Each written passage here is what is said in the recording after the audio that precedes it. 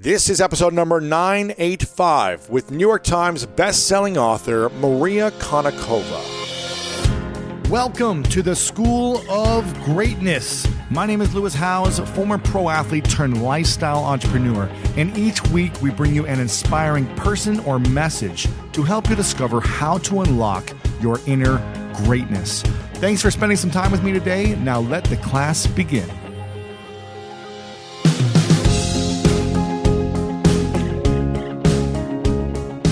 Actor Edward Norton once said, "Life, like poker, has an element of risk. It shouldn't be avoided, it should be faced." And former U.S. General David Shoup said, "The commonest mistake in history is underestimating your opponent. Happens at the poker table all the time." Welcome to this episode. My guest today has quite the resume. Harvard undergrad, Columbia PhD in psychology, New York Times bestselling author, and New Yorker contributing writer. But listen to this. A few years ago, she decided to become a professional poker player to see if her ability to understand how people think and act could translate to cards. She actually didn't know how many cards were in a deck before she started. This is a crazy story. But now she's become a champion with more than $300,000 in earnings in a couple years. She also realized that poker taught her as much about life as any psychology class. Now she's documented her journey in a new book, The Biggest Bluff. And we had a fascinating conversation about what makes people tick and how you can use psychology to your advantage in life. In this episode, we discuss why your decision-making process is far more important than the outcome of those decisions, how to become aware of your emotional triggers and establish routines to prevent them from harming you, what you can do to win in any interpersonal negotiation, and so much more. If you find this inspirational and helpful in any way, share this with someone who needs to hear it. Again, you have the power to change and improve someone's life by sharing this message. Just copy and paste the link wherever you're listening to it, or you can post the link, lewishowes.com/985, with all the resources there as well. And a quick reminder, make sure to go to Apple Podcast and click on that subscribe button on the School of Greatness podcast and leave us a rating and review, as that really helps us spread the message of greatness to more people. And now, without further ado, let's dive into this episode with the one, the only, Maria Konnikova. Take your business further with the smart and flexible American Express Business Gold Card. You can earn 4 times points on your top 2 eligible spending categories every month, like transit, U.S. restaurants, and gas stations. That's the powerful backing of American Express. 4 times points on up to $150,000 in purchases per year. Terms apply. Learn more at americanexpress.com/business gold card.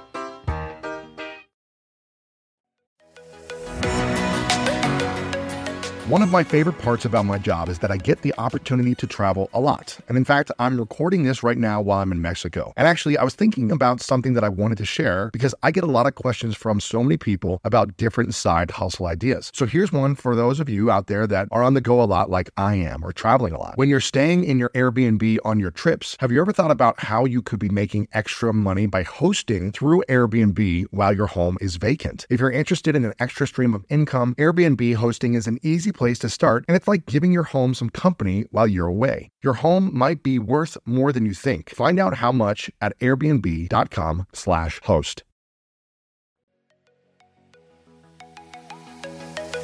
Welcome, everyone, to the School of Greatness podcast. I am so excited about who we have coming on. Maria Konnikova is here, and you have an incredible resume. You went to Harvard undergrad, and then you got a psychology PhD from Columbia. You're a best-selling author and contributing writer to the New Yorker. And with your successful career, you decided, I want to go play poker, even though I have no clue what I'm doing in poker. I've never played before. And I'm going to go be a professional poker player, win a bunch of money, and learn social dynamics and human psychology from the pros. And it's fascinating what you learned. And I'm curious, why did you choose this social experiment? I became really interested in the notion of luck and the role that luck plays in our lives, and how we can learn to really spot luck and to tell the difference between what we control, what we don't, where our skill ends, and where kind of luck and chance begins. And I decided I really wanted to write my next book about that. That's not a book. That's just a broad question. And so I did a lot of reading, which is what I always do whenever I'm starting something new. And so I decided to pick up John von Neumann's Theory of Games, which is the foundational book of game theory. And I didn't understand most of it, found it very boring, but learned that John von Neumann was a poker player, and that not only was he a poker player, but that poker inspired game theory. So here's this guy who is one of the most brilliant minds of the 20th century. John von Neumann is the father of the computer. Like you and I would not be doing this right now if it weren't for him. Also one of the fathers of the hydrogen bomb. So a lot of different sorts of creations and game theory, but just brilliant guy. And he wrote that poker was the most perfect analogy for strategic decision maker that he'd ever come across. And he actually thought that if you could solve poker, if you could solve No Limit Hold'em, which is what I ended up playing, you'd solve life, basically. You'd have a roadmap for the most complex human decisions. Because is this why I'm a failure? Because I haven't figured out poker yet? Yes. That is exactly right. No one has solved poker yet. Poker is actually still an unsolved game. And it's kind of at the forefront of AI research. They use it as the golden standard of AI because no one has solved it. But he said, poker is a game of incomplete information. So unlike chess, which you can see the whole board, you can see all the pieces, and there's always a right move. Right? If you give me enough computational power, I can solve it for you. I can tell you exactly where I'm supposed to move. But poker, you can't do that because there are the cards that you have and I don't see them. I don't know what cards you have and you don't know what cards I have.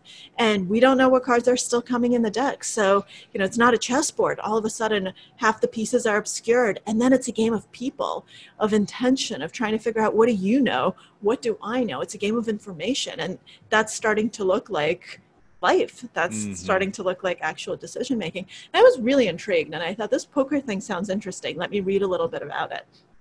I started reading about it and just something clicked. I thought, this is my book. This is what I want to write about. Why don't I learn the game? Why don't I get someone really, really good to teach me? Because one of the things I've learned throughout my life is it's always much better if you have someone who's really good on your side. Absolutely. Coaching is good. Mentors are good. And so I've learned to always ask for help. I think it's the most powerful thing we can do is to say, I don't get this. I don't know. Help me. Teach me. And so I decided, let me find someone to teach me and let me spend a year, it was supposed to be a year, learning this and just use my journey as a way into these questions of skill versus chance and decision-making and trying to answer all of those philosophical queries that I had before I got started. And I didn't know if I was going to be good. I didn't know what was going to happen. I wasn't planning to become a professional player. I was just planning to kind of do this experiment. Research experiment. Did you have a certain amount of money? Okay, here's $10,000, and once I lose it, I'm done? Or No. So I was going to play in. I was planning to use a part of my book advance to finance this, and I was going to play. Eventually, the end point was going to be the main event, which costs $10,000. Yep, the main event of the World Series of Poker. But so I got Eric Seidel, who's considered one of the greatest players of all time, to agree to take me on as a student. I'm still talk about luck, one of the luckiest things ever, because I think he was very interested in the project and in the note and in its implications for poker, that I could potentially bring poker to a new audience of people who don't play poker yet. And he loves the game, and I think he saw this as an opportunity to share that love and to and to grow the game. But one of the things he taught me right away was bankroll management, which is such an essential skill for life. Bankroll management? Yeah. So you have a bankroll. That's the amount of money that you have. And you have to figure out, how do I budget it? How do I manage it correctly? How do I play within my bankroll so that I don't go broke? So that I don't reach the end of the line and say, oops, there went my $10,000. And so he actually forced me to move up organically. I thought I'd be playing with the big boys. He was like, no, you're going to start off by playing online in these $1 and $5 tournaments, and then we're going to move you to live poker, but you can't play anything above $35. So he made me actually start from the bottom and work my way up. And the only time I was allowed to move up in stakes was when I started winning enough money to actually finance it. Wow. So I organically financed the journey from the beginning. That's pretty cool. Yeah. Amazing. Now, there's this notion, I guess, of luck, right? And you've done a lot of research on this. Now, do most people believe that life happens because of luck or because of their ability and effort and research and hard work? I think it depends where you are and what country you are. I think in the US, most people would say American dream, baby, skill and hard work. And honestly, I just think that's total BS. I think that there's so much luck to life, and there's so much more luck than we'd like to admit to ourselves. Really? I mean, being born right away, I mean, you've won the lottery. Most people, I have a quote in my book from Richard Dawkins that most people are never born, right? So poets greater than Keats and scientists greater than Newton, never born because they didn't win that particular combination. Sperm lottery. Yeah, exactly. That sperm and ovarian lottery didn't happen. So we're just lucky to be alive. Then we're lucky that we were born now. And I'm lucky that I was born to my parents with my genetic makeup. I'm lucky that my parents came to the United States, that they left the Soviet Union. I mean, I would have a very different life had they stayed in the Soviet Union.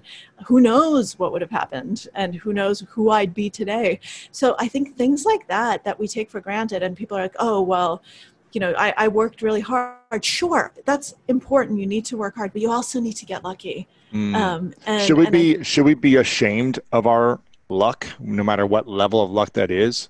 Absolutely not. Absolutely not. Really? I think why would you be ashamed of it? It's not that. If someone else doesn't get that ticket, whether it be I was born in America, I was born with this, or I was able-bodied, or I had these parents, or I wasn't. Yeah, I think we need to be aware of our luck. I don't think it's something to be ashamed of because it's not something that we did. I think we should only be ashamed of bad choices that we made. That's what we should be ashamed of. If we did something that was ethically or morally compromised, that's where shame comes in. But this is not on us. So one of the things poker teaches you is that you need to focus on what you can control, on your decisions, on the things that you can actually take responsibility for. That's where shame comes in. But you can't be ashamed that you won a hand or that you lost a hand because that's outcome. That's luck. That actually has nothing to do with you. And so you can be aware of it, and being aware of it is incredibly important, and you can make up for it. Like, for instance, if you've gotten, incredibly lucky, you can give back and figure out, how do I help those who are less lucky, who didn't actually have those sorts of advantages, who lost the hand, so to speak. Yeah. But that's not being ashamed of it. I think that's actually using it in a powerful way. I think it's so important to frame these things correctly and to frame them in a positive light rather than a negative light, because that's what will help us.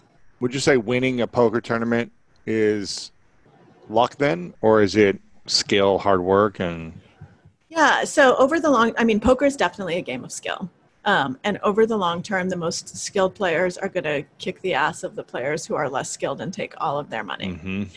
But in the short term, skill comes out over the long term. Immediately in one hand, anyone can get lucky. I mean, you can be dealt the best cards in the deck and you had nothing to do with it, but you can win against the best player in the world in one hand or in one game or even in one tournament. And so in the short term, luck is a much greater factor. I think that's true in life too. In the short term, there's always a huge luck element, but over the long term, skill becomes much more important. That said, in poker, if you get unlucky, you can still play and enter another tournament. And in life, the bad luck might actually sometimes be so bad that you never get to see the long term. You might get a really unlucky draw of the cards, if you get sick or something like that, and long term just doesn't happen. Yeah. Now, it seems like there's this idea that people credit luck for good things in their life, but then blame themselves for the bad things? Why do, in general, people do that where it's like, oh, I was just lucky, or this? It's like, well, why do we do that? That's some people. So there's an idea in psychology, and it comes from the work of Julian Roeder, called the locus of control. So where do you think control resides? And there's something called the internal locus. So it's in me, it's internal, or external locus. So it's external.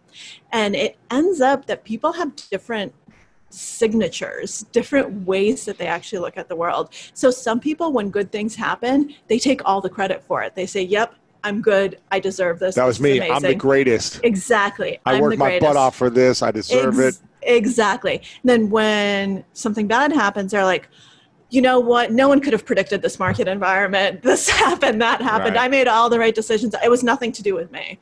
And that's actually quite common. Some of my favorite psych studies have group decision making where a group is supposed to do something and then they totally rig the results where your group underperforms, and then you're asked to like give a little assessment, and every single person in the group says, I worked harder and we didn't do as well because of everyone else. Wow. So I'm good and all my group members were just terrible. Every person in the group did that. Wow. So that just goes to show how strong this bias is. But as you say, there are some people who are actually the opposite. There are some people who, whenever anything good happens, say, oh no, it's just luck. You know, I lucked out. And whenever anything bad happens, they say that's my fault. And that can also be very psychologically damaging, because if you're taking all the bad stuff on you and really not accepting credit for any of the good stuff, you're going to get depressed. Right. That's actually not a great thing. So it sounds like we should be working hard on the process and doing our best and trying to make the best decisions every single day and taking accountability, and also recognizing like, oh, a few things fell my way at the right time and there was some luck involved, but I worked myself to get in this position. Absolutely. I think both things are important. I think a lot of people listen to what I'm saying and they're like, oh, so like if it's all luck, then why do anything? No, I think it's actually an imperative to work really hard and try your hardest, because you want to reclaim agency wherever you can and make the best decisions possible. And I think you can. And I think that it's just so important to focus on you, focus on the things that you can change, that you can control, and that you can actually affect. And then, and yes, be very cognizant of the luck, because we also oftentimes, we can be conscious of it for ourselves, but not for others. Like someone's not doing well and you're like, oh, that person's lazy. Like, or of course, and maybe not. Like maybe they actually worked their butt off just like you, but they just didn't get lucky. Like those things did not come together. So I think we need to be, being aware of just how much luck there is and that we should still be working really, really hard. I think that makes us kinder and less judgmental. Yeah, I was a buddy of mine, Scooter Braun, who I've interviewed a few times on this show. I was like, what do you think it was, man, that helped you become, one of the most influential people in the music industry and have the biggest talent in the world, and Justin Bieber and Ariana Grande and Demi Lovato and Kanye, all these big names. Yeah. What was it? And he was like, a lot of it was luck. He goes, to be honest, like being in the right city at the right time. And yes, I showed up to the events. I networked my butt off. I added value to people. I built these relationships. I failed and worked, but I was in the right place and I did the right actions at the right time, which led to, seeing Justin Bieber on the internet. And then I took the actions. I reached out to his mom. I did this, and it blew up. Like the timing and everything worked, but I worked the process as well, which leads to greater success, which leads to the next thing. And then we could all mess up and make poor decisions, like you said, which could face unluckiness afterwards, I guess.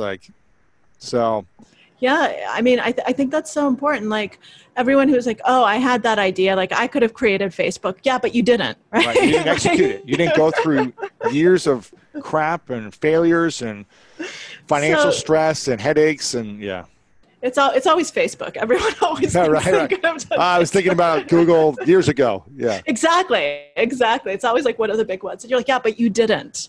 And so yes, I think it's so right. It's so true. You do have to be in the right place at the right time. And you do have to, but some people might actually be in that same place at the same time, but they didn't do the work. So they don't even see the opportunity. They don't even realize what they're looking at. So they can't take advantage of it. How do we see opportunity? Preparation. I think that's working hard. I think that's being open-minded. It's being attentive. I think one of the things that I've learned over the years, both through poker and just before, is how essential it is to be present and to actually pay attention, actively pay attention throughout our days. It's so hard. People are like, yeah, I always pay attention. No, you don't. Our brains do not pay attention. Our brains are all over the place. Like, how many browser tabs do you have open right now on your computer? Don't answer that question. Right. Right? Like, we're pulled in a million different directions, and that's how our brains are wired. Our neural wiring. So we have something called the default mode network, which is what's active when we're not doing anything, when we're just kind of sitting and relaxing. And what it's really doing is just scanning the environment.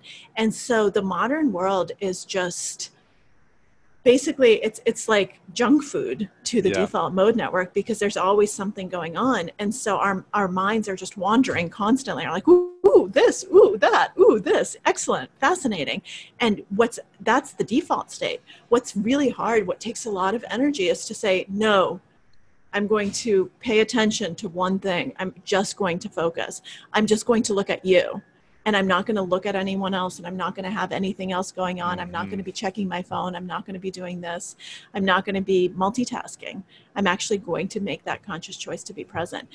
It takes so much energy. Most people don't do that, but that's what allows you to have enough awareness and open-mindedness to actually spot opportunities and see what's going on. I mean, maybe Justin Bieber sitting in a cafe and singing at an open mic night, and someone is really just busy getting drunk. Someone else is hitting on a girl. Someone else is doing that, and no one's paying attention. And one person is actually just paying attention to the singer and is like, wow, this person actually has presence. Seeing the possibility, yes, of what could happen. Maybe it works out great, maybe it doesn't, but there's something. Yeah. Because if you actually, I think music, talent spotting is a really great example of this, because so I don't know if you've ever interviewed Brian Koppelman, but he's someone I know. He's a writer. The show Billions, he's the one who created it with David great Levine. Show. It is a great show. The movie Rounders for poker fans, that's Brian Koppelman. And he actually started out in the music business, and he discovered Tracy Chapman at a college show. And so I always think of moments like that and think, how many people were at that show? I mean, anyone could have discovered this Anyone person. could have went up to the person and said, you've got talent, let's do something together. Let's build this. Let me help you. But most of the time nobody does. And nobody actually spots the possibility and actually says, this is going to be great. And now Brian had some preparation. His father's in the music business. So he actually knew kind of what he had worked to that moment. So it wasn't like he was a random college student who was like, whoa, this is cool, dude. Yeah. Yeah, exactly. He could have been, but he wasn't. So he actually had a lot of the tools to. He had some of the skills, the preparation, the mentorship, the awareness around lingo, language to be able to spot it. But it's such an important thing to realize, like how many people are at those silly shows, and so no one said. So many people say, "Oh, I knew way back when that Bob Dylan was going to be huge." No, you didn't. You just. It's also figuring out like there's opportunity everywhere. It's like I could walk down the street and say, whatever, there's an opportunity to have a restaurant here, but I'm not in the restaurant business. I don't want to be in the restaurant business. Yeah. That's not where my passion and my mission lies. And so I think you need to be aware of what do you love in your life, what brings you fulfillment and happiness, where do your skill sets lie that you could channel the energy into something meaningful or purposeful or financially rewarding for you. Yes. In life. I completely agree with that. That's a great artist. I'm going to go sign her. No, I'm not in the music business.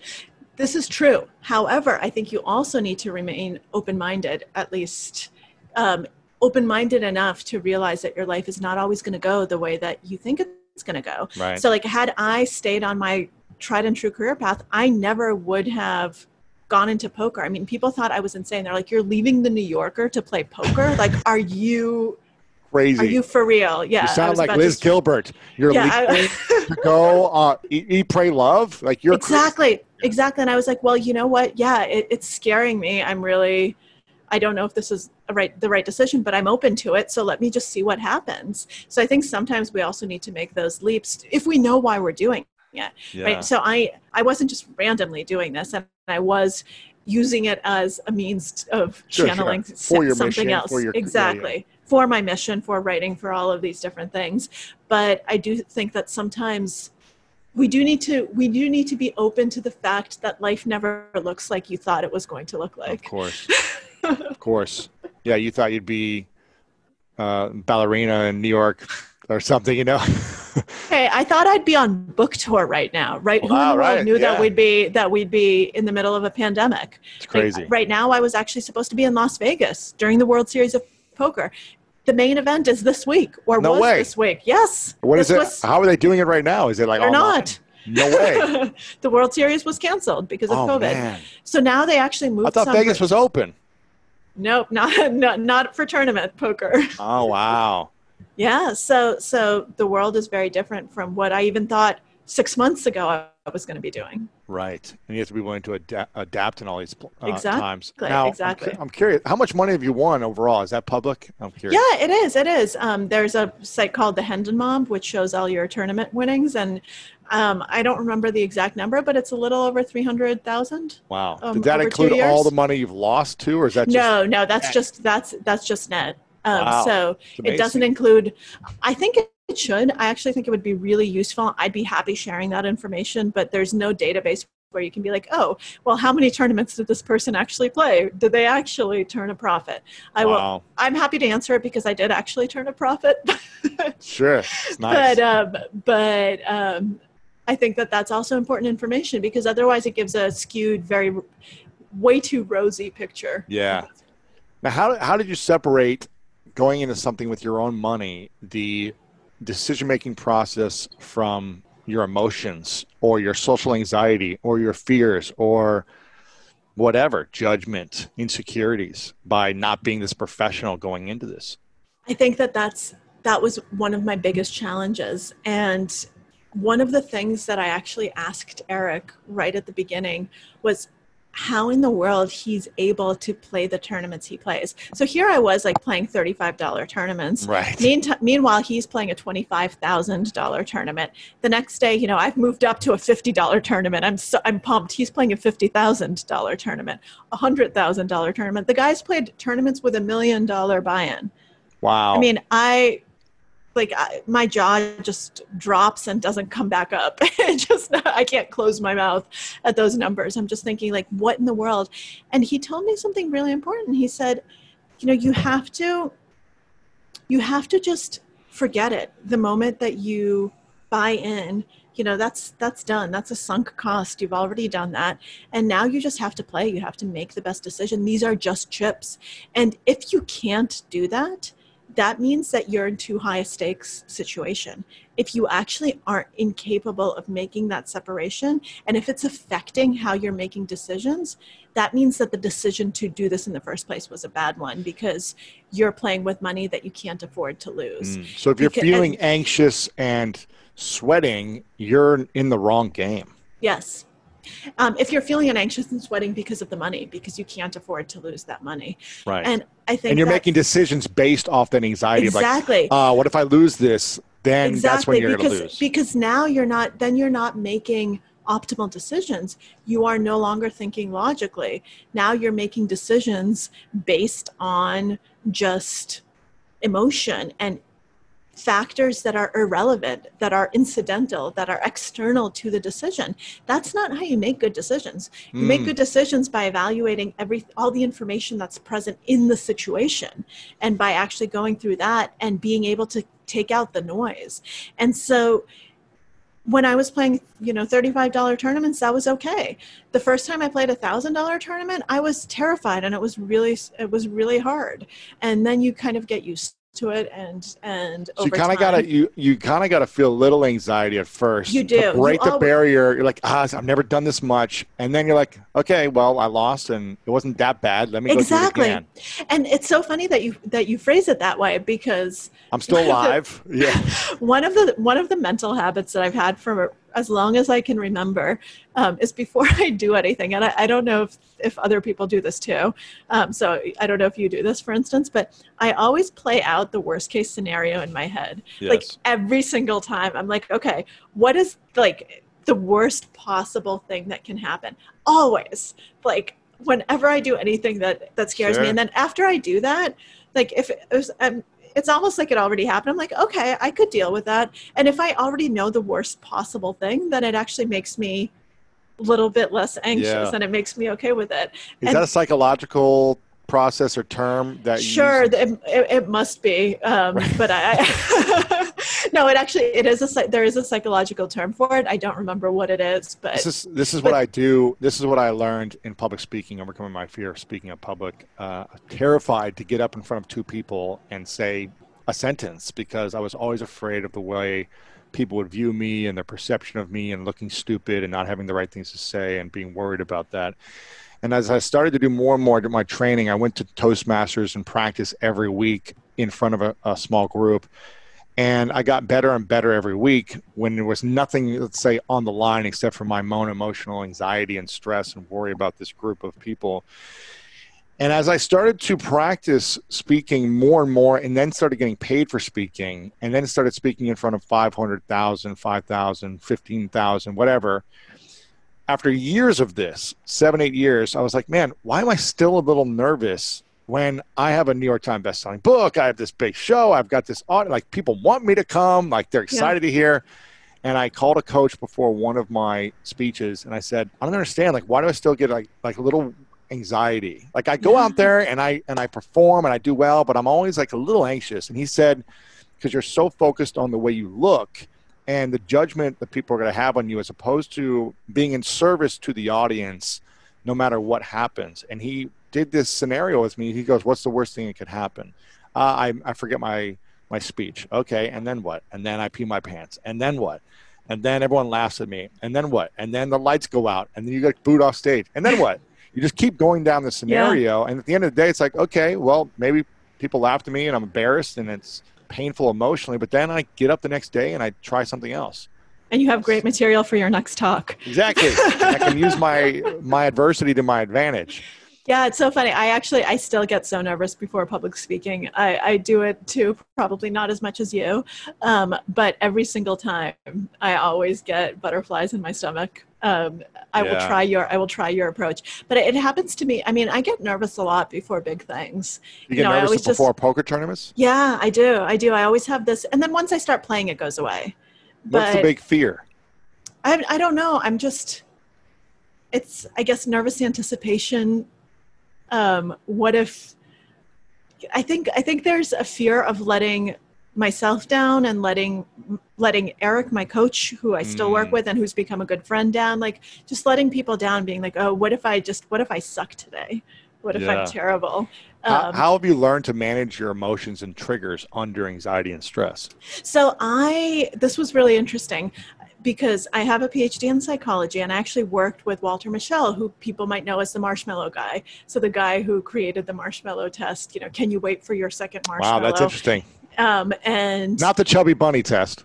No, the marshmallow test. Exactly. So the kids who were able to wait for 20 10 minutes or whatever, yeah, exactly. Got an extra one. Got an extra marshmallow, and that ended up predicting how well they did in life in a lot of ways. Delayed gratification is the key to success. It is. So Walter, I was his final grad student. Wow, that's amazing. And so he was an amazing, amazing man. I actually dedicated the book to him. Wow. He died. He knew I was working on it, but he unfortunately died before I was so finished.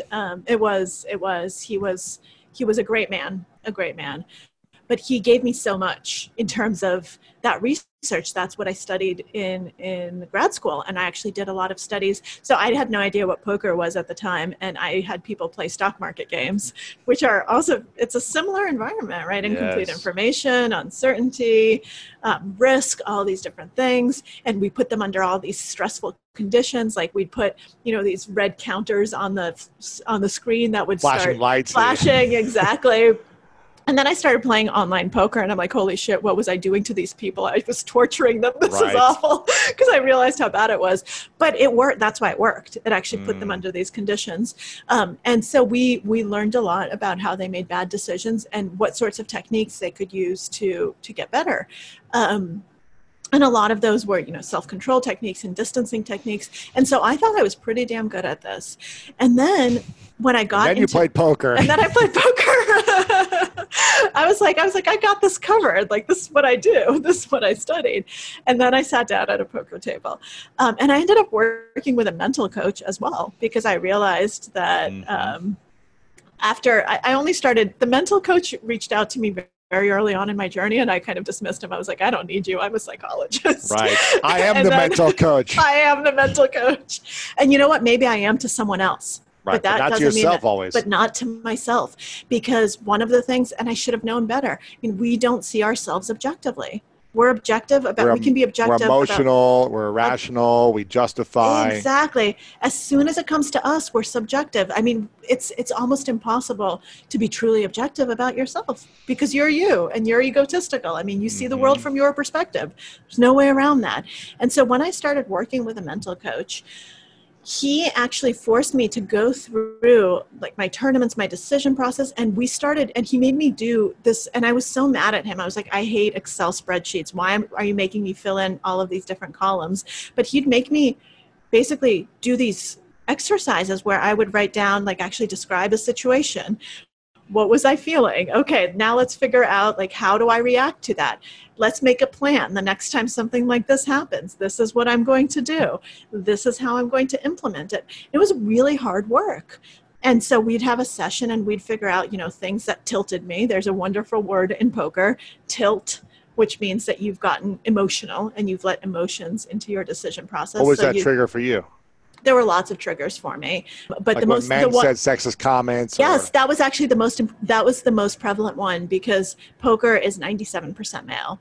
And I'd always thought of myself as a very kind of independent thinking, strong female. I've been successful in other parts of my life, but I didn't realize just how much I'd internalized a lot of the socialization that comes with sexism, that I was making bad decisions because I had internalized a lot of these lessons. Like, I wouldn't be as aggressive as I needed to in the spots that I needed to be, because I didn't want people to think poorly of me. Wow. I wanted them to like me. I wanted them to think I was nice. And when I realized this was happening, it was a jaw-dropping moment again. And I just thought, wow, this is bad. This means that I've done this in real life. I've let people walk all over me probably. Wow. And I haven't realized it. I always thought I could stand up for myself. At the poker table, all things like that come out. And you have to, unless you recognize them and change them, you're going to lose money. You're going to actually bleed cash. It affects your bottom line. So you have to start working on it. And then, of course, there were people who were just assholes. And right. I got called everything at the table. Yep. Wow. So these things tilted you or triggered you to make irrational or not the best decisions. Yes. How did you learn once you studied the game film as an athlete? It's like, okay, let's watch the game film, see what you did wrong. That sounds like what you did with Excel spreadsheets and analyzing it. What was the game plan moving forward when someone would say, oh, whatever, something sexist? Or, how did you then see, heart is fluttering and I'm getting triggered, but what was the shift mentally? I think, so first, the awareness is key, right? That's what they always say. Being aware of the problem is a huge part, not even half the solution. It's more than half the solution. So learning to pay attention, not just to other people, but to yourself, and to learn to recognize the situations that are likely to trigger you before they do. Because once you're already in the heat of the moment, it's much more difficult. You're gone. You're gone. So you need to actually learn to anticipate it. So I'm also so I'll give you an example that's very, very different, but I think that gets to it. So I'm someone who's suffered from migraines my whole life, really awful migraines. Like, once my migraine gets started, I'm just incapacitated. I'm out.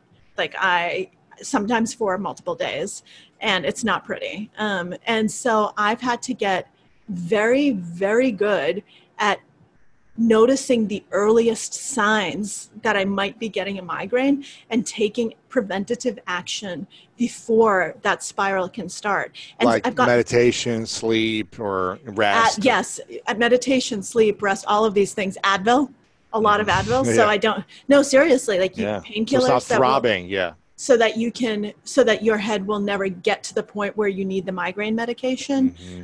So I have a lot of things that I know I need to do. Sometimes I can't do all of them. Poker actually really messed with it because you don't have as much control over your sleep schedule and over all of these things. I would still meditate and do yoga every morning so that I could be in my best mindset, but there are certain things that you just can't control.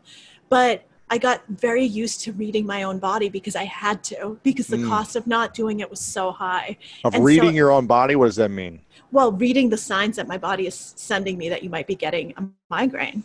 I've learned to know, like, before I get it, 5 hours before, my head is going to start hurting right here. I'm going to have this like slight, exactly. And then this might happen, and that might happen. And most people aren't that actually aware of what their body is telling them all the time because we don't have to be. From a psychological point of view, then, we hear this all the time in self-help, personal development space of the power of habits and routine, positive habits and routines to set yourself up for being prepared under stress and overwhelm. And in the mornings for me, most of the time, I do a lot of what you do. I think about what do I want to create today? I think about my vision first, and I focus on my vision, but then I'm also focusing on what if this happens and this happens, and I get in an argument with someone on here, and my girlfriend and I have a disagreement, and someone flips me off in the street, and I go down all those things. I think to myself, how will the best version of myself respond? Yes. How will I show up that will continue to keep me on track towards my vision, as opposed to ruining my day and being ruminating and angry about that moment of that situation all day, because I've done that so many times in the past and I know it doesn't help me. So I try to prepare to react in a more positive way. How important is that from a psychological point of view to have positive routines to set yourself up for when bad things happen? Hugely. And it's so undervalued because most people think that they'll be able to take care of it when it happens.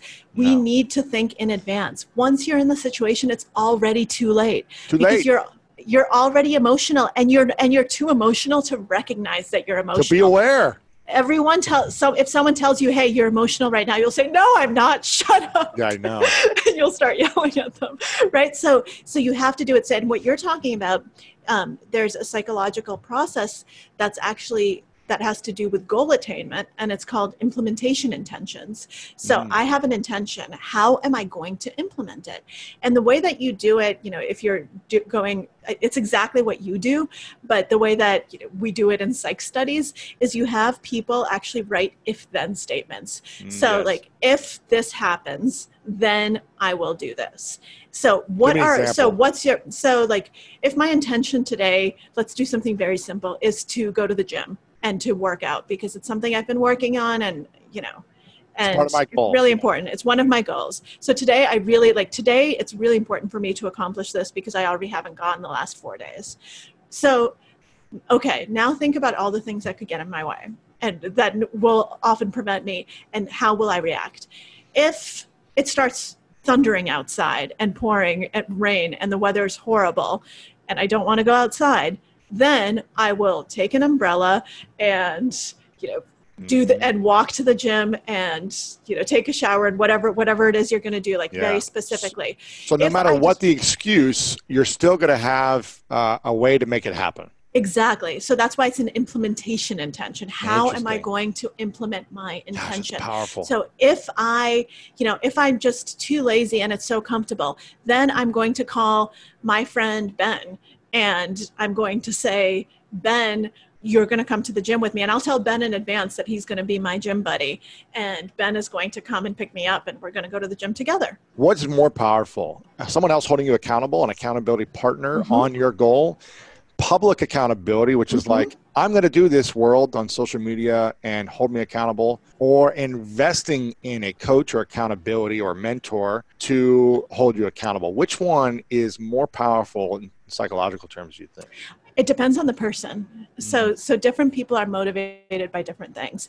Overall, usually the most powerful, like statistically speaking, but it might not be for you, is public accountability. So if you actually publicly commit yourself, because then there are lots of people who are watching this, and you're failing publicly if you don't do this.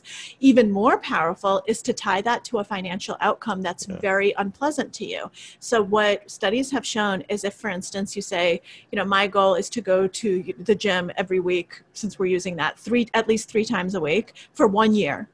And I'm going to publicly commit to this. And if I don't, then I'm going to be donating $10,000 to the NRA or whatever organization you hate. And you have to actually take that money at the beginning of the year and put it in escrow with someone else. And put it in escrow so it's... Exactly, so that you can't change your mind. And if you combine those two things together, so like take the organization that you hate the most and say, I'm going to give an amount of money that actually hurts. It can't be $10. It can't be, it can be $100 if $100 is really going to hurt for you. Now, but it has to be substantial. Is it outcome based in terms of I'm going to go to the gym and lose this amount of weight by this date, or is it process based? It depends on what you want to do. But like I said, it's also very personal. And I mean, I think that the process based is much more important because you can't control the outcome. Showing up 3 times a week. Yeah, you might. Exactly. You can't control the outcome. Or your goal might have been too big for your. Exactly. You might not have realized it. And that's different. But for some people, having, a close friend is enough. Like that's actually someone whose opinion you really care about and someone whose opinion is really important to you. And that might actually be more powerful for some people than public accountability, because there are people who don't care what the public thinks. And they just care. Yeah, they just care. They care what the one person thinks. What the one person thinks, and then make sure that that's the one person. So it's important, I think. What we keep coming back to is it's important to do a self-assessment and to realize what's going to motivate you, what's going to work for you. And then to pick the hardest road. You have to pick the road that's the hardest, that's going to hurt. So if this is the person whose opinion you really care about, then that's the person who you should be accountable for. Don't pick the other person because you're too scared of picking this person. So interesting. Why is that important to pick the hard route than the easy route? Because that's what's actually going to motivate you. Because if you pick the easy route, then you're picking it to give yourself an out, because you know that this person's going to be kind to you. So true. And you can't have an out if you actually want to be accountable. This is so funny. And the gym and the weight is like the easy example, because it's something that a lot of people struggle with. And going to the gym is something that is hard for a lot of people. But this can be on so many different levels and in so many different areas of your life. And it's so powerful. It's huge. I mean, I love talking to psychologists like yourself because it edifies a lot of things I've done, whether it be instinctively or maybe just by random luck. Yeah. Where when I was doing Toastmasters, I remember I knew how much it crippled me to speak in front of an audience of 2 or 20. Yeah. In high school and college, it crippled me to stand up and read aloud, everything. It was just like miserable.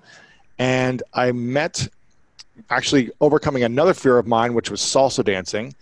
I was overcoming this fear of salsa dancing by doing it every day and going out to the clubs 3 times a week and doing group lessons and private lessons and putting myself in front of a sea of Latino people as the tall white guy standing out and feeling so humiliated and embarrassed, but I was dedicated to my vision of becoming a great salsa dancer. I met a guy who was unbelievable salsa dancer. And I said, what do you do, for your living? And he said, I'm a professional speaker. And I go, really? And I was like, I've always been afraid of speaking. I'd love to learn how you became this so I can understand it. And we went to lunch, and he told me about Toastmasters. I never heard about it before. He goes, I want you to join Toastmasters next week and do some research and join it and do it every week for a year. And just out of like trusting the guy, I was like, okay, that's what I'm going to do. And what I did, I didn't just find one Toastmasters. I found 5 different ones that I went to as a guest, like a club to teach public speaking. And I went to 5 different ones within a week. And what happened is there was one that was so intimidating. way beyond all the others. It was like everyone was a professional speaker. People had New York Times best-selling books, and it was like everyone was in suits, and I was like this 24-year-old punk like kid, and I was just like, what am I doing here? But I was like, this is the place I need to be. The place that brings me the most fear, anxiety, and stress. I need to go here because they're going to elevate me quicker than the easier place. Yes, right? That's so important. A lot of people, I wrote this piece a number of years ago, back when I was still writing regularly for the New Yorker. And it was about redshirting kindergartners. So do you actually redshirting? So it comes, wait till they're 6, not 5. Exactly. So it comes from sports, right? Yes. So you wait a year, and it was very popular for a long time because your kid's bigger and stronger and does better, and it ends up that it's much worse for kids over the long term, because what is going to make you stronger?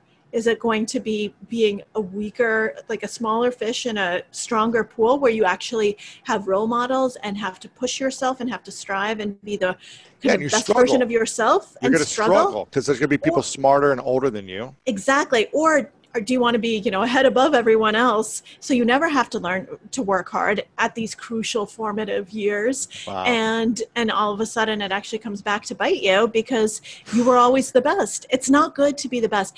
I always tell people that one of the reasons I love being a writer and being a journalist is I get to go to the smartest people in the world and say, tell me what you know, teach me.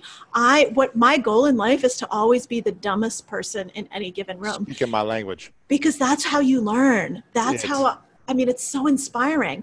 I just want to be surrounded by people who are better than I'll ever be. I want them to I want to see what they're doing. I want that to inspire me.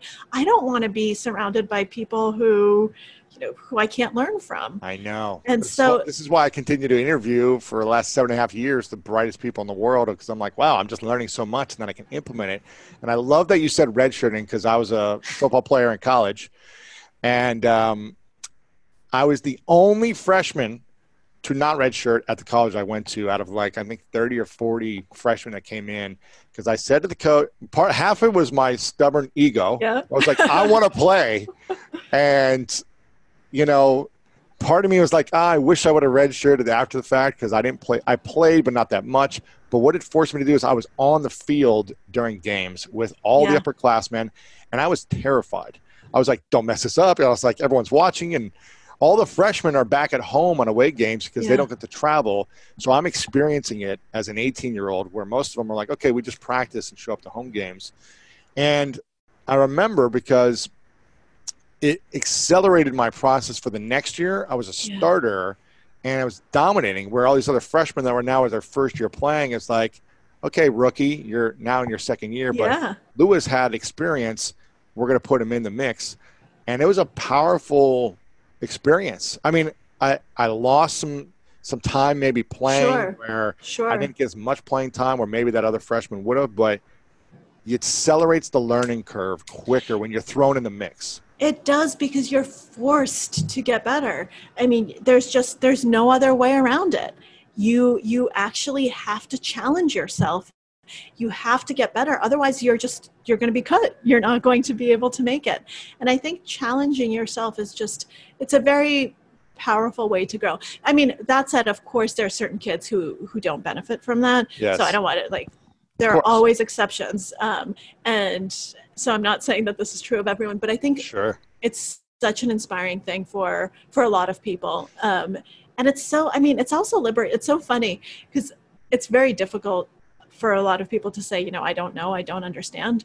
For me, it's so liberating. I love saying that after I became comfortable with it. I remember the first time when I just started being a writer, when I was kind of in journalism, just starting out, I'd often be tempted to, when someone would give me an explanation, to be like, and I didn't quite get it. And then I realized I did that once or twice, and then I realized I couldn't write the piece because I didn't really get it. You didn't ask the dumb question. I didn't ask the dumb question. Which has been how I've succeeded my whole career, is asking dumb questions. So then I realized, okay, I have to really understand it. And it has to be fine I have to be okay looking stupid in front of all of these smart people. That's fine. I mean, they're the experts. I'm not. And so then it was so liberating. And I became very good at saying, no, tell me again. I'm sorry. I still don't get it. I don't understand this. And then I would try to explain it back to them. So is this what you're saying? And sometimes they'd say, yes, exactly. And other times they'd say, no, you still don't get it. Here you go. And then eventually I would get it. And I had experiences, usually the toughest things I've written about, like not emotionally, but in terms of, I just didn't get the material at all. Because I studied psychology, but I did not study hard science. Like I don't understand a lot of that. And I was writing this piece because I was interested in sleep, but it was very physiological, complicated research into the neuroscience biology, of sleep. chemistry. Exactly, and biology, biochemistry. And I couldn't get it. And this interview lasted forever. And I think the woman was getting a little frustrated with me. And then I got the nicest note I've ever gotten from her after the piece was published. She said, "This is the clearest explanation of my work I've ever read." And I was like, I got it. See, I tortured you for hours and you hated me. At the end, I got it. I think a lot of us, one of my goals for my show is to find the complicated things and break it down so that my 8-year-old self can understand it, because in a lot of ways I still feel like I'm living in an 8-year-old mind, and I'm physically bigger, but I'm still like I don't know this and I don't get this, and I still ask in a way where I feel like it's very ignorant, but it's also like most of the world is ignorant. Yes, and we're faking it that we know these things or whatever, And being willing to admit ignorance is actually already a huge step up. And I think you're so lucky that you're still an 8-year-old, because something that I think kids have, and then it's just drummed out of them in school and by society, is just innate curiosity and the willingness to experiment and to try different things. And then that's just beat out of us by the world, because we don't get rewarded for it. And people will stop saying, oh, that's a great question. They'll be like, why is your mind wandering? That's not what we're talking about. No, this is the way to do this, not that. Don't do it this way. Yeah, it's funny. We just brought a new member on our team, and after a couple of weeks, I checked in with her over email. It's just like, hey, I'm just really appreciative of your hard work. I know you have a lot of onboarding and learning to do, but keep asking questions and keep showing up with a positive attitude. And if there's anything I can do, let me know. And she emailed back. She goes, this means a lot to me. I'm so grateful for this team and the culture, because in my last company, I wasn't allowed to ask dumb questions. They just expected you to have the answer. Yeah. And here I feel comfortable. I can just ask at any time, and I'm not shamed for it. And I think that's important, to constantly cultivate people in being okay to ask questions. Otherwise, we're going to be stuck in certain ways. I'm curious.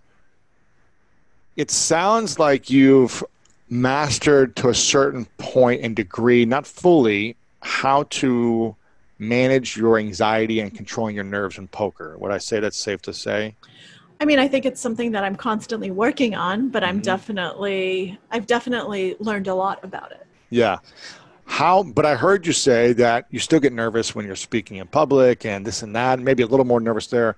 How do we translate the skill of nerves and anxiety in one category over into other areas of our life? I think the first step is this kind of metacognitive awareness, and of realizing that, oh, these skills really do transfer. So there's so many poker players who are amazing at poker and suck at life. Really? Because they actually don't transfer any of the skills over, because they don't have metacognitive awareness. They've never actually sat down and What does metacognitive awareness mean? Thinking about thinking. So thinking about your own mind. So being aware of your own thought process. Got it. Being aware. So it's like not cognitive, but metacognitive. Right? You add meta to anything and it sounds smart. Sounds cool. And deep. Yeah. Let me add neuro in there somewhere. Neuropsychology, neurobiology. Yeah, it's like. There we go. So it's just being aware of your own thinking and having kind of a bird's eye view of yourself. And a lot of poker players don't do that because they don't care. And so they can be amazing decision makers at the table and then go and blow it all at the craps table, because it's a totally or be different horrible world. in their relationships or exactly whatever. Yes. So you have to have that awareness. So that's step one, is to realize that okay, I'm learning important skills and they're actually going to transfer. These aren't poker skills. These are life skills. These are decision-making skills. Then you have to do the exact same thing you did to help in the poker process. And by the way, I still get nervous in poker. So this, I think you need to realize that learning to manage tilt, learning to manage your emotions, it doesn't mean that your emotions are suddenly going to go away. It just means that you've learned to anticipate them and already anticipate responses to them. So let's walk through a scenario. You're about to go into a tournament. I don't know what's big for you right now. Is it 10,000? Is it 20,000? I'm not sure what's 10,000's big. So you go into a tournament. Maybe it's $20,000 tournament. It's your first time going in, and it's all men. You're the only woman.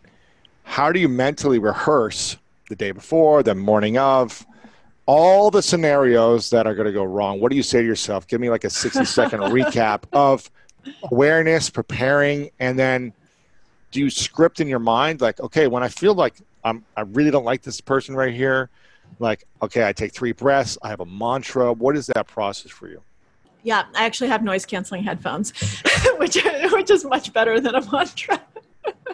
Just drown them out. Drown out the noise. But yeah, so I always, this is something that my mental coach taught me to do. And I think it's really powerful. And it works not just in poker. But he said, when you're feeling intimidated, when you're feeling anxious, when you're seeing and starting to think, oh, I don't belong here. Look at all of these amazing people and me, and they are used to playing these tournaments and I'm not. And you have to think, this is a person first and a poker player second. Everyone is only human first. And everyone has backstories and everyone started somewhere. And you have no idea when they got lucky. You have no idea if some billionaire decided to spot them the buy-in for their first big break because they thought, this kid's nice. I like his face. Here you go, kid. Take this 20 grand and go play this tournament. That happens, by the way. That happens a lot. And so he said, you don't know all of those things about them. So don't assume. You are making so many assumptions when you look at people and when you're intimidated by them. You are assuming that, oh, this person is kind of this perfect decision maker. They're so much better than I am in this and that and that. But you can't. Instead, realize this is just a person. And this is a person with issues, and this is a person with problems, and this is a person who has all this stuff going on. And humanizing them and actually bringing it down does so much to relieve that anxiety and to actually make you dread it less, because you realize, oh, well, okay, sure, they're probably good, but they also got lucky. And so if I don't do well today, that also doesn't mean that I'm horrible. That might mean, I got unlucky too. So a lot of things have to come together, and it's also taking a little bit of the pressure off of yourself, because a lot of anxiety comes from performance anxiety and from pressure that you're putting on yourself, that, oh, what if I fail? He says, well, reframe it. It's not failure, right? It's you've challenged yourself to do something that scares you, to kind of go to this next level. You've already succeeded if you can succeed in conquering your nerves enough to do this, because you've challenged yourself to do this. So now the outcome doesn't matter, right? Divorce yourself from the outcome. Obviously, it would be nice to do well. What if the outcome matters to you? I want to win. I want to write this New York Times best-selling book. So you can't do that. You can't do that. No, so what should you be committed to? You can't be focused. So this goes back to our question earlier on about weight loss. Your goal cannot be the outcome. Your goal has to be the process, because you do not control the outcome. The outcome, that's luck, that's variance, that's chance, that's noise. What's within you to control is the process. What you're there to do is to make the best decisions you possibly can. If you do that, you've won. You've accomplished your goal, whether or not you actually win. If you don't do that, if you end up making horrible decisions and lucking out, you played badly and you just got really, really lucky. You should not be proud of that. So you might have gotten the outcome, but your process is flawed, which means over the long term, you're actually going to give all that money back. Right. Because you have the wrong process. You should stop gambling, or not gambling. You should stop playing poker. Exactly. At that time, yeah. Exactly. Wow. Take the money and run, because take it and run and never play again, because you'll lose it all, and then you'll keep losing to try to get it back. Exactly. So your goal cannot be the outcome. Your goal has to be the process. And once you realize that, you say, wow, these are things that are within me to control. So it's funny, you say New York Times bestselling book. I was, to be very honest, I was really hoping that this new book would be a bestseller. My last two books were New York Times bestsellers. I didn't know that we'd be in the middle of a pandemic and in the middle of this national, movement, race movement, and all of these things would be financial happening, crisis, and financial crisis, and all of these things would happen when my book came out. So The Biggest Bluff sold more copies in its first week than either of my previous books. Both of those made the New York Times bestseller list. This one did not. Because wait, this one sold more copies, you said, in the first 2 weeks? But it didn't make the list because wow. Why is that, you think? Because the backlist was so strong on it, because there are so many books that came out over the last 10 years that are now on the list because of all of these different things. Right, of course. So the sales are so it's not different. based on how the quality of your work. It's not based on the process. It's not based on any of that. So I think that it's bad timing for your goal. Exactly. And so that can't be my goal. My goal is to write the best book I can. And I think I did. I think this is actually the best book I've ever written. I think it's better than my other two books. And so luck plays a lot into our life, is what I'm hearing you say. Exactly. But I could control the process. I could control what I did. I mean, I worked really hard. I tried to do as much promotion as I could. I did what I could, but I can't control ultimately what's going to happen. I can't control the outcome. So that can't be my goal. Wow. My goal can't be to write a New York Times bestselling book. My goal has to be to write the best book I possibly can, to write a book that will give something to people. And I hope I've done that. Even though, obviously it would have been nice, but that's not something I can or can't do. Right. What did you learn about social and human dynamics with reading emotion and body language, whether it be movements, fidgeting, hand gestures, eyes? What was your process, and what do you do now to master the game of human dynamics? I think that poker teaches you to really pay attention to how people act and how they deviate from that. So what's someone's baseline? What do they normally act like? And what's their usual demeanor? How much do they talk? How do they sit? What's their body language? And when does it change? And what does that mean? So you have to start noticing have the baseline samples and notice the deviations from it, which means you're really paying attention closely to someone. You have to pay attention to everyone all the time. Yes.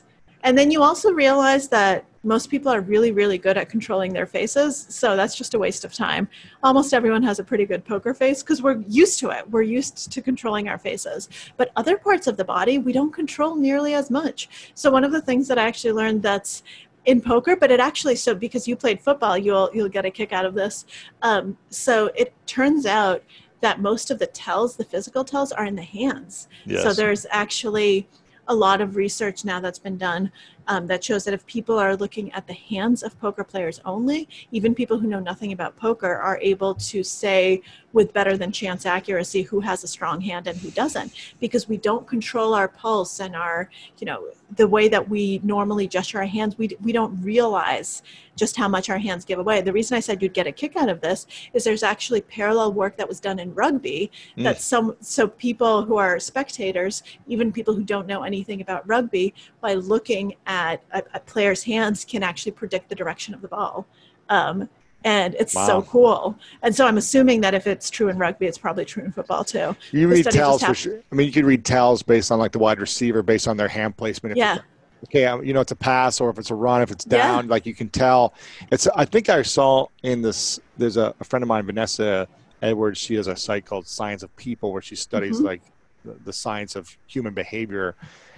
And one of her studies, I don't know if it was her study or a psychological study she found, she said like one of the first things we look at as human beings when we're walking down the street is actually not the eyes, but it's like the hands for safety, to make sure there's nothing in the hands. I don't know if maybe I'm off in some way there, but it's like we'll quickly, like it's just a brief second, like a glance down at the hands. I don't know if it's women do that for men or men do that for women or what that is, but I remember hearing that. Yep. And sometimes looking at the faces actually give you the wrong signals. Right, like the Con Man book that you read, yes. Oh, yep, that was exactly. So because don't look at the face for the tells. No, because you get them wrong information. So people read a lot of things into faces that they shouldn't. Like we have subconscious stuff. Like the jawline, someone's eyebrows, someone's nose. Those are there can be signs of trustworthiness that, evolutionarily, for some reason, we think, oh, this is a trustworthy face. We make this judgment in milliseconds, fractions of a second, and they oftentimes have nothing to do with reality. There's some fascinating research in Princeton where this guy, Alexander Todorov, is able to tell how someone is going to vote, basically what candidate is going to win an election for local elections, based on doing scans of people and just showing them faces and giving them likability judgments that they saw within fractions of seconds. If you tell people, do you realize that the more likable candidate based on just facial structure, when you don't know anything about the candidate, is the person you voted for? Really? They'll laugh facial at you. Structure. Yeah. So the way that he does it is actually like, it doesn't matter how good of a politician you are or how eloquent you are. Sometimes the luck is how your face is shaped. Exactly. And your height and all. Yes, for sure. So the way that he actually was able to do it is he did local elections that had already happened, but where people didn't recognize the candidate. So if it was like a local Virginia election, he would do this study in, California or whatnot. So not national politicians. And he was able to predict the outcomes of those elections. No way. Just based on shape of face or like facial expression? Just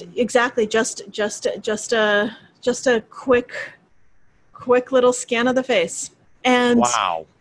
And people don't realize that they're using these cues. And of course, in real life, it doesn't always work that way because we have other cues as well, but it's crazy, and it's really important to know that we have such strong subconscious biases. Yeah, I love the book Influence. Robert Cialdini. Yeah, Robert Cialdini. It's amazing. I think it's the seven cues of influence, like likings, social. He's great. He's a wonderful psychologist. Social proof, liking, all these different things. It's really powerful, and it's the book a lot of online marketers have used for years on how to persuade people to buy or to opt in for something. It's like giving a free gift. All these different things is what marketers use to get people to buy into their products or services. Absolutely. All big brands do this, in real life. Do you know what the Bible of con artists is, as I found out? That book, Influence? No, Dale Carnegie's How to Win Friends and Influence People. I guess. What, they study that book? Yeah, a lot of con artists, they read that book and they think it's just the best thing ever. They're so good at getting people to like them and trust them, right? Yep, exactly. Wow, this is fascinating stuff. I have so many other questions for you, but I want to be respectful of time and get to the final few questions. Before I ask the final few questions, I want to make sure everyone goes and checks out this book. Do you have it on audiobook any chance also? Yeah, I did my own audiobook. Amazing. I know how hard that is. I've done a couple of those. The Biggest Bluff, How I Learned to Pay Attention, Master Myself, and Win. Make sure you check this out. Really powerful book and some crazy stories in there as well. You're not that active that I've seen on social media, but where should we follow you if you're going to be on there more? I think I'm the most active probably on Twitter and also on Instagram. So on Twitter, I'm at Konnikova, and on Instagram, I'm Girl Named Maria, but girl with no I, because somebody had already stolen Girl Named Maria with an I. Of so course, GRL Named Maria. Okay, cool. And if you can teach me how to influence the person with the I to give up that screen name to me, I will be very grateful. I've gotten 3 Instagram accounts to give them over to me, 3 big names actually, and I haven't been able to influence the person with Lewis. At Lewis, that would be something. But I do have at Lewis on TikTok, so nice. something there. Nice. So make sure we go follow you. We got the book is on Audible, I'm assuming, and it's on Amazon and everywhere books are sold. Check this book out. I think it's going to really help you. For me, I'm fascinated by human dynamics and social dynamics and psychology. I think I would have loved to have studied this in school, but I just try to find brilliant people like yourself and try to use what I can learn. Couple final questions for you. This one is a question I ask everyone at the end of my interviews called the 3 truths. Okay. So I'd like you to imagine for a moment a hypothetical situation where it's many, many years away, but it's your last day on Earth. And you can live as old as you want to be, but at one point you got to turn the lights off and go to the next place. and you have accomplished every dream you can think of, or at least you've accomplished every good decision. Maybe the outcomes didn't happen, but you accomplished every good decision-making process. And you've written many books and done other things you want to do. They've all come true. But for whatever reason, you got to take all of your written work and audio and video content with you to the next place so no one has access to it anymore. And you get to leave behind 3 things you know to be true from all your lessons in life that you would share with us. The 3 biggest lessons you've learned that you would want us to know about how to live a better life. What would you say are your 3 truths? Let's see. People matter the most. I think that would be number 1.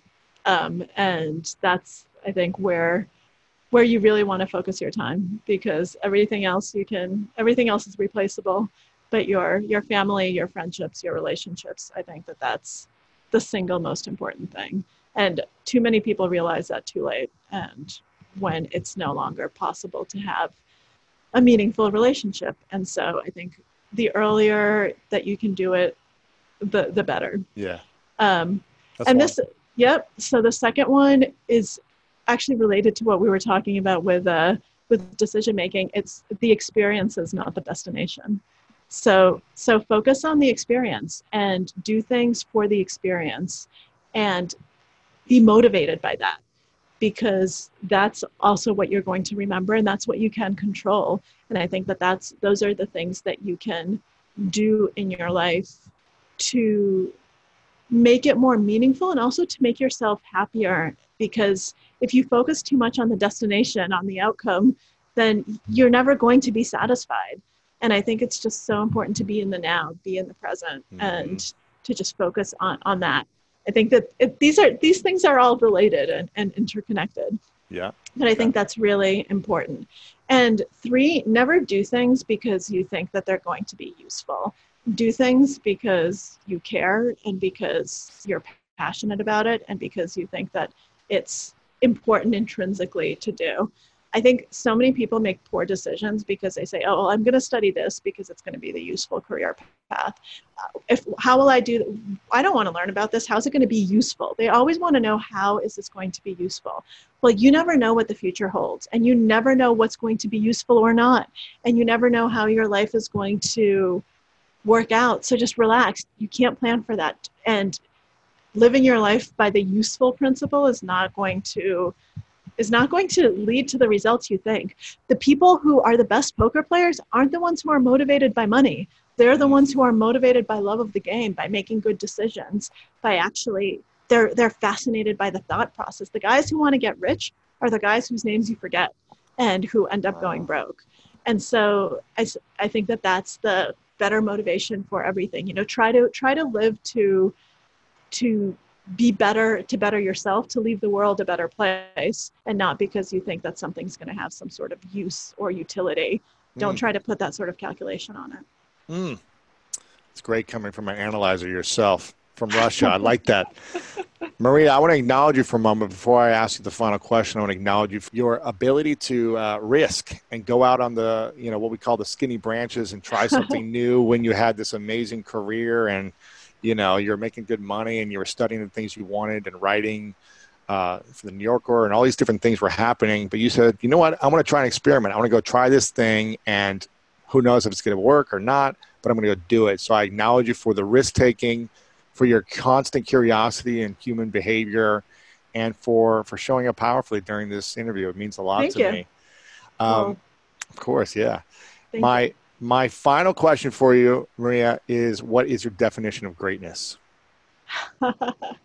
My definition of greatness is someone who leaves the world a better place than they found it, and leaves the situation and leaves the people who interact with them better than they found them. Maria Konnikova, thank you so much. Appreciate it. Thank you so much, Louis. This has been an absolute pleasure. What a fun interview, and so different from anyone else. Yeah, thank you. Thank you, my friends, so much for listening to this episode. It means the world to me that you continue to show up for yourself and invest in yourself with powerful information and tools to help you take your life to the next level. And I'm so grateful that you're part of this School of Greatness community. We continue to reach millions of people around the world every single week. And if you haven't yet subscribed, please click on that subscribe button on Apple Podcasts right now and leave us a 5-star rating and review to help us spread the message to more people. And you can really make an impact on someone's life today. Just think about 1 or 2 people that you care about. Copy and paste this link wherever you're listening to this podcast and send them a link to check this out to help them improve their life as well and give them tools to take their life to the next level. Also, you can just go right to the show notes page at lewishowes.com/985 for more resources and information back on the page there for this full episode. And if you want inspirational messages from me, like thousands of people do every single week, text me the word podcast to 614-350-3960. And I want to leave you with a quote from Jack London.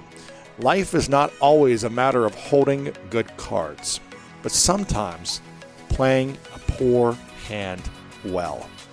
Ooh, I just got the chills on that one because I know so many of you have not been dealt great cards.